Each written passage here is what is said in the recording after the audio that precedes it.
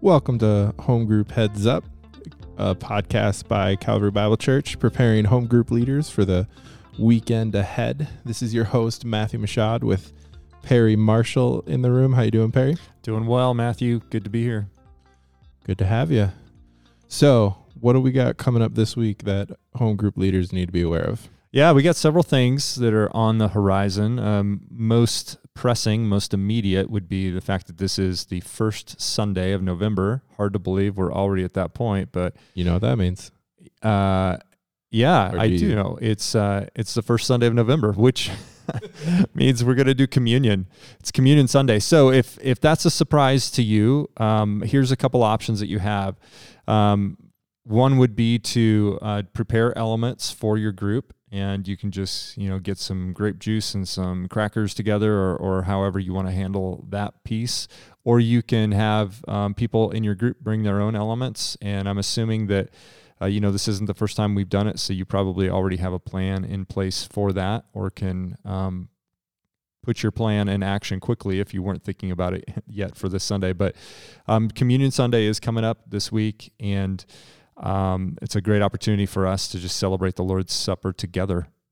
Yeah. Other thing we have coming down the line for you is some service project opportunities. Each campus will be somewhat different. There might be some that are across all campuses, like Operation Christmas Child. The idea with these, though, is we just want to give you opportunities to serve as a community together. And these opportunities, some will be more hands-on in person, some will be more hands-off, where you can do it on your own, like Operation Christmas Child. So look for those. The details will be coming from Perry, Jay, and I to you soon. And as well, last thing, Perry, do you want to talk about Tom's update that just came out on Wednesday? Sure. The first thing to say about it is if you haven't seen Pastor Tom's update, please go and look for it in your inbox and just watch that. Take a few minutes to hear what Tom has to say. Tom is devoting this week's message to mostly talk about the Colorado order that came out last Friday, I believe, that limited in-person gatherings to a total of 10 people and no more than 2 families. And so the timing of it was such that it got a lot of us kind of excited, and we weren't sure what that meant for home groups. But the bottom line is the churches in general have a special exemption from that order. And so for home groups at Calvary, what that means is that we get to continue to operate together, worship together, just as we have all along, and continue to practice good social distancing and mask use. And I know groups are handling that on their own, and we just encourage you to continue to be mindful of the situation that we're in, and to have some practices in place to help minimize the risk in your group. But in terms of having to follow the stipulation, we have a special exemption from that allows us to continue to operate as we always have. Yeah. That's kind of all the updates we have coming for you. Would love to transition now to talk about the upcoming sermon, give you a heads up of what to expect, what can you help prepare for this weekend's discussions. This week we're in Acts 19 when Paul is in Ephesus. We're going to focus on kind of verses 18 through the end of the chapter, so 41, and what is happening there. Perry, can you talk us through what's happening in this episode? Yeah, you bet. So Ephesus is a city like a lot of these other cities, like Athens and Thessalonica and the other places that Paul has visited, where there is the standard Greco-Roman influence on those cities. Why? Because they are Greco-Roman cities.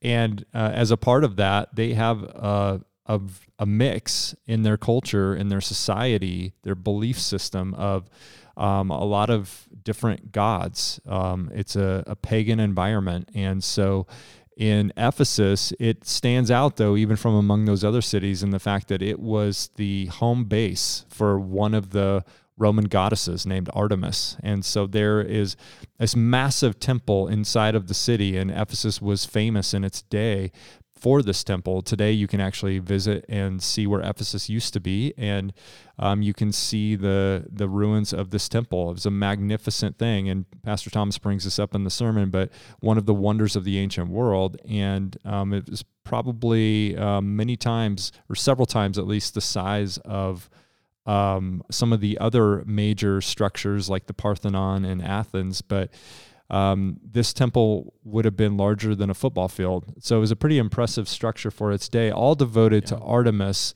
And so Paul is in that environment ministering for a couple of years, actually over 2 years. And so when we pick up the passage this week, we're going to be picking it up kind of in the middle of a paragraph. But what's going on in that paragraph is that Christians in the city who have converted from their pagan background to Christ now are convicted by the fact that some of their practices and their ways of life in the past were not consistent with following Christ. And so they are actually burning books that they had. And these are books that likely contained magical phrases and expressions and instructions.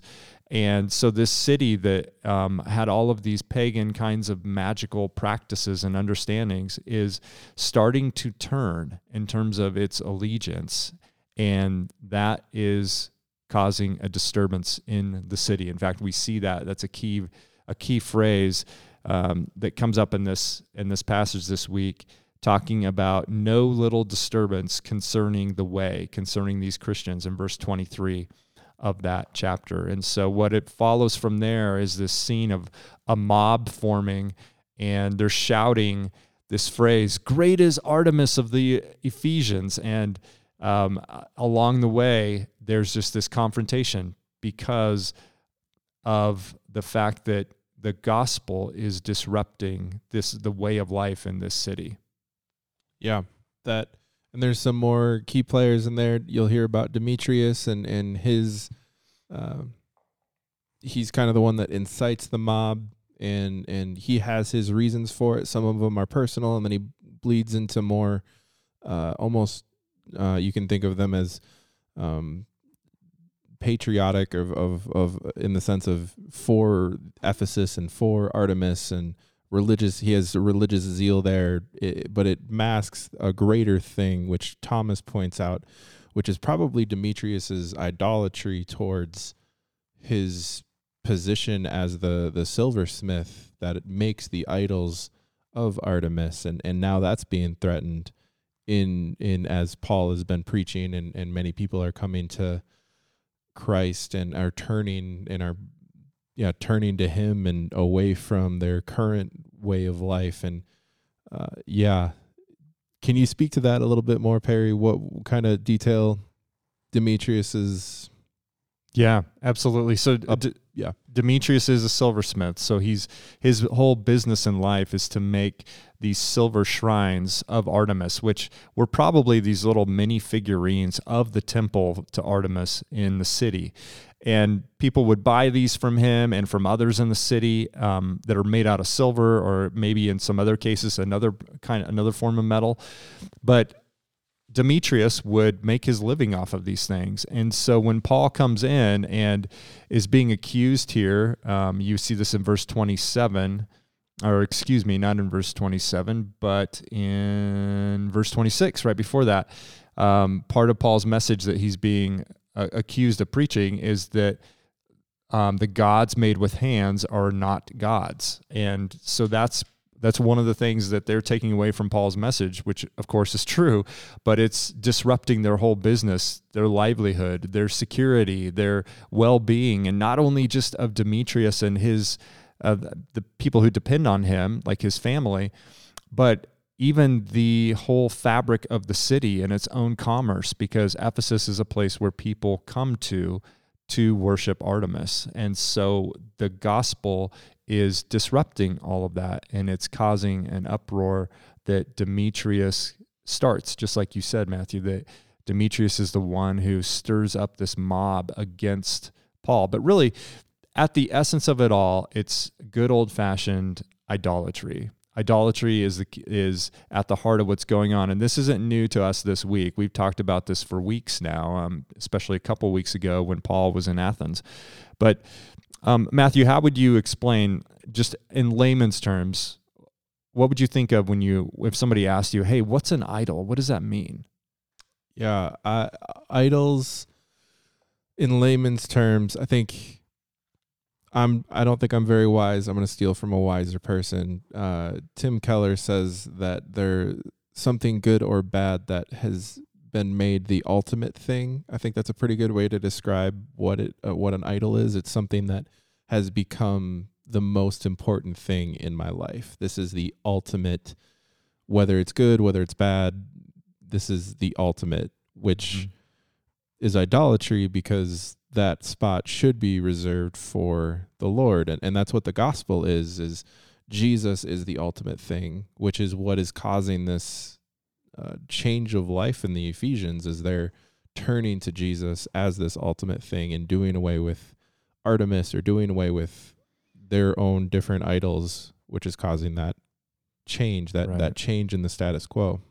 Right. So, yeah, one of the quotes from Keller that we quoted him on a couple of weeks ago is a definition of an idol is, quote, anything more fundamental than God to your happiness, meaning in life, or identity. So idols are not bad things necessarily. They're really good things turned into, just like you said, Matthew, ultimate things. Thomas brings that up in the sermon. He has another way to also describe an idol as what things overpromise in your life but are destined to underdeliver.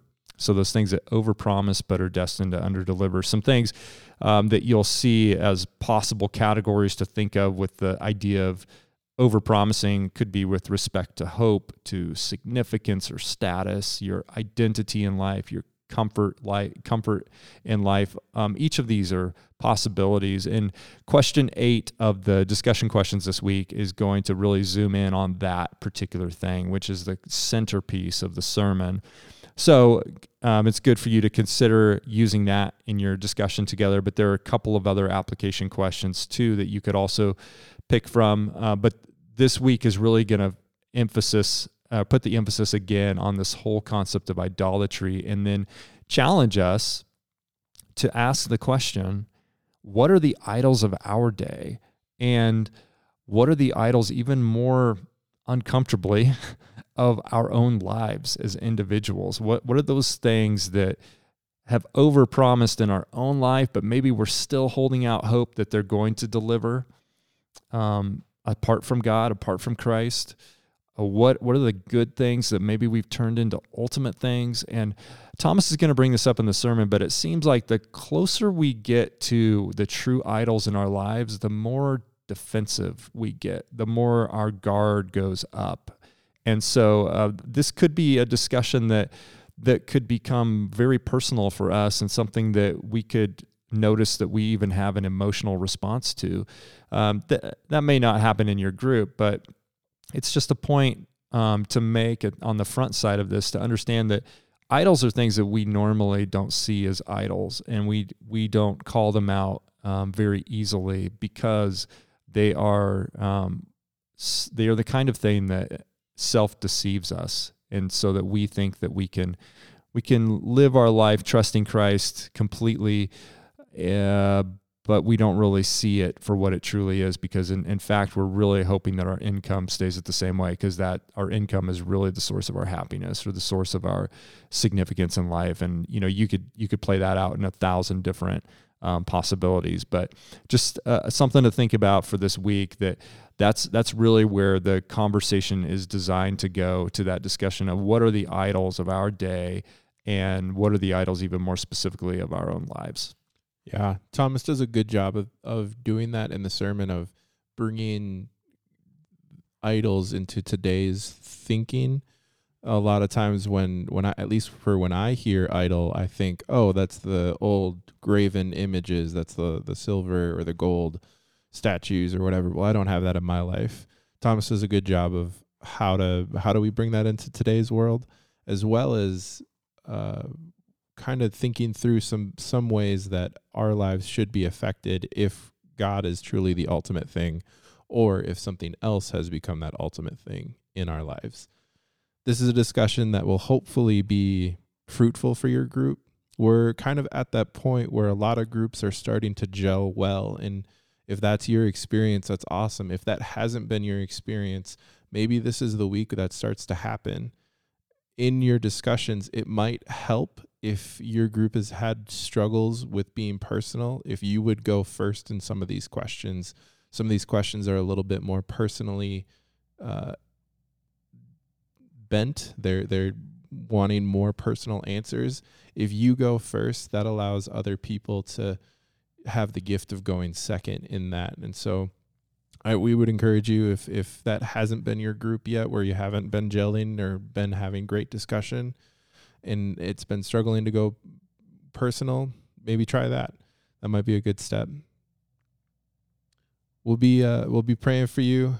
Or I should say, Perry, anything else you want to add? Well, I think now could be a great time to actually pray for them. Why don't we take a minute and just do that?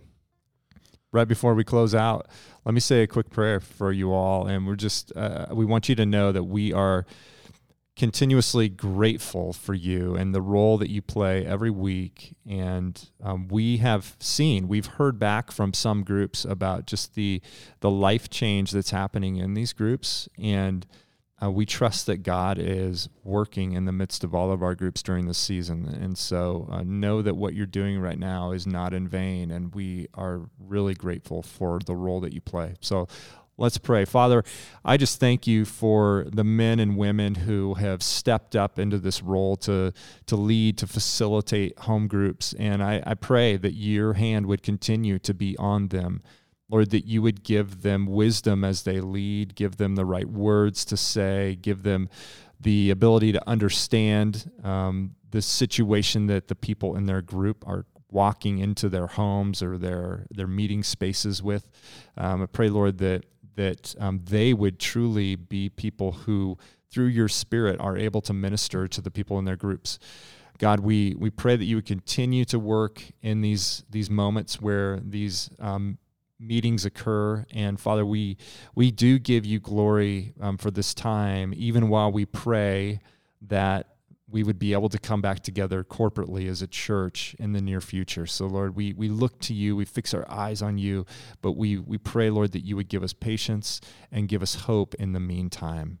And we pray this in your name. Amen. Well, thanks for joining us on Home Group Heads Up. We hope you have a good weekend. Might be a good weekend to watch a Nicolas Cage movie too. So what does that mean, I wonder? You'll have to tune in this weekend, find out.